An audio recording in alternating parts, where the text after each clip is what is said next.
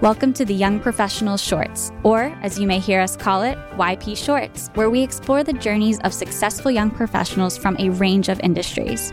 In this special series, we bring you an in-depth interview with our guests who have achieved remarkable success in their career. To make the most of the insights and experiences that our guest has to offer, we've decided to break these interviews down into a short series of episodes. Each episode will focus on a different aspect of their story, giving you a chance to absorb all the information and truly understand what it takes to thrive as a young professional in Lancaster County. We highly recommend listening to these episodes in chronological order, as they build on each other to give you a comprehensive view of our guest's journey. From their early experiences to their most recent successes, you'll gain valuable knowledge and practical tips that can help you take your own career to the next level. So whether you're a young professional just starting out or a seasoned veteran looking to stay ahead of the curve, this series of the YP Shorts is for you. Tune in, listen, and learn from the inspiring stories of our guests, one episode at a time. Let's dive in.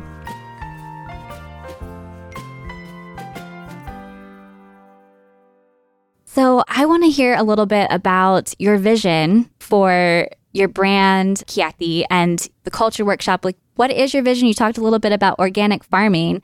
Next 5 or 10 years for you, what's ahead? Okay, so to be honest with you, Ashley, I have learned not to really think 5 years ahead, because after what happened to me last year with my name change of my brand, I take it year by year. But if you are cautiously optimistic, yeah. And we'll explore some of the challenges that you faced here in a moment, but if you were cautiously optimistic about the future. Yeah, I would love to see Chyatee grow. I would love to see the brand grow to be in more places than just Lancaster. Lancaster is home and it's a beautiful place, but I do think Chyatee is a brand that could be more international. So I would love to see it in different cities. I would also love to work with more artisans around the world. I have become more with this new name change, and it's my middle name, to actually draw out more designs that I love and incorporate the handicraft part of it. And I'd love to do more of that and be more designer in that sense. And I think like the brand is morphing from when it first started as Lush Bazaar to like an everyday wear brand to more high-end brand. And I love that because that means more people are going to understand and respect the brand to like invest in pieces. So that's what I would love to do. And I think organic farming is in my future. I don't know. I love it too much. I think I'd be a great farmer. I mean, I can get my hands dirty a little bit. When I got stuck in COVID, I was helping out at the farm, so I would love to see that. And I think that will bring me back really to my roots in a way. Okay, so let's talk about the name change. So you were formerly known as Lush Bazaar. Tell us a little bit about what happened and then why you chose Chyatee, your middle name, as the name of your brand moving forward. Yeah, so a year ago was when we rolled out the new name. So January 7th of 2021, I got an email that looked like spam, and it said, we are going to take your website off of the service I was using because of a trademark issue. And I was like, this is just phony, because they were like, they didn't even give an email. They didn't give it like anything. They were just like, we're taking it off. So I remember going out to my staff and I'm like, I got this weird email, but this is like the weirdest spam. And they just looked at me and they're like, yeah, that's definitely fake. Don't worry about it. So I just put it in like the back of my head. I'm like, okay. And then 3 days later, we're doing a sale online. And then I'm like, this is really weird. We don't have any online sales. And so I go on the website and there's no website. It just says site cannot be reached. And so I'm like, what is going on? And of course, my head goes back to that email. And I'm like, did I get hacked? Like, I don't know what happened. So I called the service and I said, hey, like my website's not working. What's going on? And they put me on hold. They took me through customer service 45 minutes later. And then finally the guy's like, actually, I need to transfer you to someone else. So they transferred me to someone else. And this person was in their law department or legal service department. And they're like, sorry, but your name is a trademark infringement. And so you have to call this lawyer and there's nothing we can do. Good luck. And like hung up on me. And I was like, okay. So very helpful. Thank you for the information. Yeah. I was like, of course. I'm like, call a lawyer. So I get this lawyer's number in California. I call her up and me thinking it was just a big misunderstanding. I'm like, hi, I'm Timbrel from Lush Bazaar. They told me to call you this service. I don't know what's wrong, but I'm Lush Bazaar. I don't know why there's a trademark infringement. She's like, well, you obviously need to get counsel because you don't know how this works, but you are infringing because the word Lush is trademarked, so you cannot use it. And I'm like, but I'm Lush Bazaar. Like, it's 2 words. It's not 1. She didn't really want any of this conversation. She was just basically like, call me when you get legal counsel, and just hung up. So panic mode, I had to call legal counsel, finally found someone who would represent me, who could work in California. Basically, they trademarked the word Lush. And so anyone that uses the word Lush, they could go against and shut down their business. And that's what they tried to do with me. That's wild. Yeah. I know this story. I was there when we sat down and you were saying, hey, this is happening to me when it was happening. And I still cannot believe it. I don't know where they found us. Well, I think we did some research and like one of our TikToks went viral and that's how it came up because everyone was like hashtagging Lush. Guys, by the way, hashtags are really important. So make sure you have a hashtag for your business and like make it your own because that was a big thing. They found us the end of the year and they decided to just go and start this legal battle. They had millions of dollars to work with. I had $0 to work with, basically. I did not have a legal fund when you start your business. But yeah, we figured it out. I decided after a lot of back and forth with the lawyer, he actually does these analysis, which I had to pay for, but it was to keep us safe in the future of like, hey, what about this word or what about that word? Every time I would do it, it would be like, well, this is at high risk because someone has this trademark or this is at high risk. So finally, I was like, what about my middle name? And I was really fighting that, Ashley. Like, I just did not want it to be my middle name because then it would be more about me. We did a vote in our team and everyone was like, do your name, like, do it. And I was like, okay. So I researched my middle name and it's a Sanskrit word that my parents named me.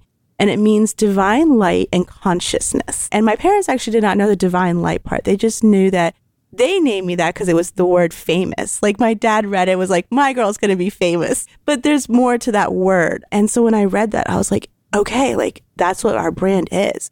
Like I had the lantern as our logo even before I knew because I wanted it to be about spreading light and consciousness, like conscious living, conscious buying. So that's when I was like, okay, I was meant to have this as my brand name. And so that's why I chose my middle name. And I think now it has become more of me. It was me fighting it because I wanted it to just be this brand that like you say, oh, that's Lush Bazaar, you know? But now it's like, oh, Chyatee, like the designer, like she designs it. And it's like really about her being conscious of how she designs it. So yeah, kind of came together. I think it's lovely. I love the name change. So thinking about barriers here, I know that in the episode with the Illume team that I referenced earlier, and this has come up throughout the podcast in past interviews as some themes here as well. But as a woman of color and a first-generation entrepreneur, what are some barriers that you overcame in launching your business? I feel like as a BIPOC entrepreneur, definitely challenges that you face, but then also being a woman. Yeah, so I've thought about that question a lot. And I think as women going into entrepreneurship, it's hard. Like the playing field is not fair and it's not equal. You know, like that's the honest truth. And a lot of people might say, well, it's getting better. It is getting better, but it's still not a fair playing field. So you add being a woman in entrepreneurship and then you add being BIPOC. And that just makes the playing field even harder and still even more unfair. I think the one moment, if you didn't feel it, but you definitely would have felt it, is during COVID when the PPP loans were going out. The amount of women and BIPOCs that received the loans compared to other people, there was a big difference. And so we can say, oh, we're so strong, like we can handle it. You know, that's what we do. We're hustle culture, you know. That's great. And I respect all the people that say that. But like, really, we just want a fair playing field. Do we need to be hustling? Yeah. Do we need to be? Because it does take a lot away from you when you're hustling and the person beside you is just walking right through. Yeah, we can be proud of ourselves because, you know, we feel like the warrior. We feel like we're really fighting for it. But if the person on the other side is doing the same thing and it's not as hard, their life is so much easier. And that's where it's like, for me now, I'm realizing it. Like, where is the equal playing field? And when are we going to talk about that? Because that's probably going to bring up a lot more that we have to overcome. But if we start having those conversations, at least I know that the next generation can have that fair playing field. It should be fair for women, for BIPOCs. We should be able to have a fair playing field. Yeah, an equitable experience in starting a business. If we want to encourage people to engage in the innovation and the ideation that comes with entrepreneurship, then it has to be equitable. I love that I'm a BIPOC woman entrepreneur. I love that. I'm so proud of that. But there are times where I'm like, this is so much harder than the person I see that is not, and they're going through it and they're doing all these things and they're getting all the help and the loans and the support from the community because they've been there for years and their family. And, I'm in there just like, this is not fair. So I think we need to have those conversations about where do we get to the equality for all. And we need to get it to be fair because I don't think it's going to be unless we start talking about it. And let's say yes, we are strong and we are resilient and we've overcome so many things, but do we still want to keep doing that? Don't we just want to just be able to do it like everyone else around us and just be okay and at peace with that? Yes. Yes, we do. Yes, we do. I do. So resilience, what keeps you going? My family and my mission. I love that I have something that I can work towards. And I, as the first daughter of an immigrant child, to see how my siblings are able to take from me and learn and have it better. And I love that. I love that. That definitely keeps me going. I think I'm a very proud big sister when I see them do something because I'm like, I got you, girl.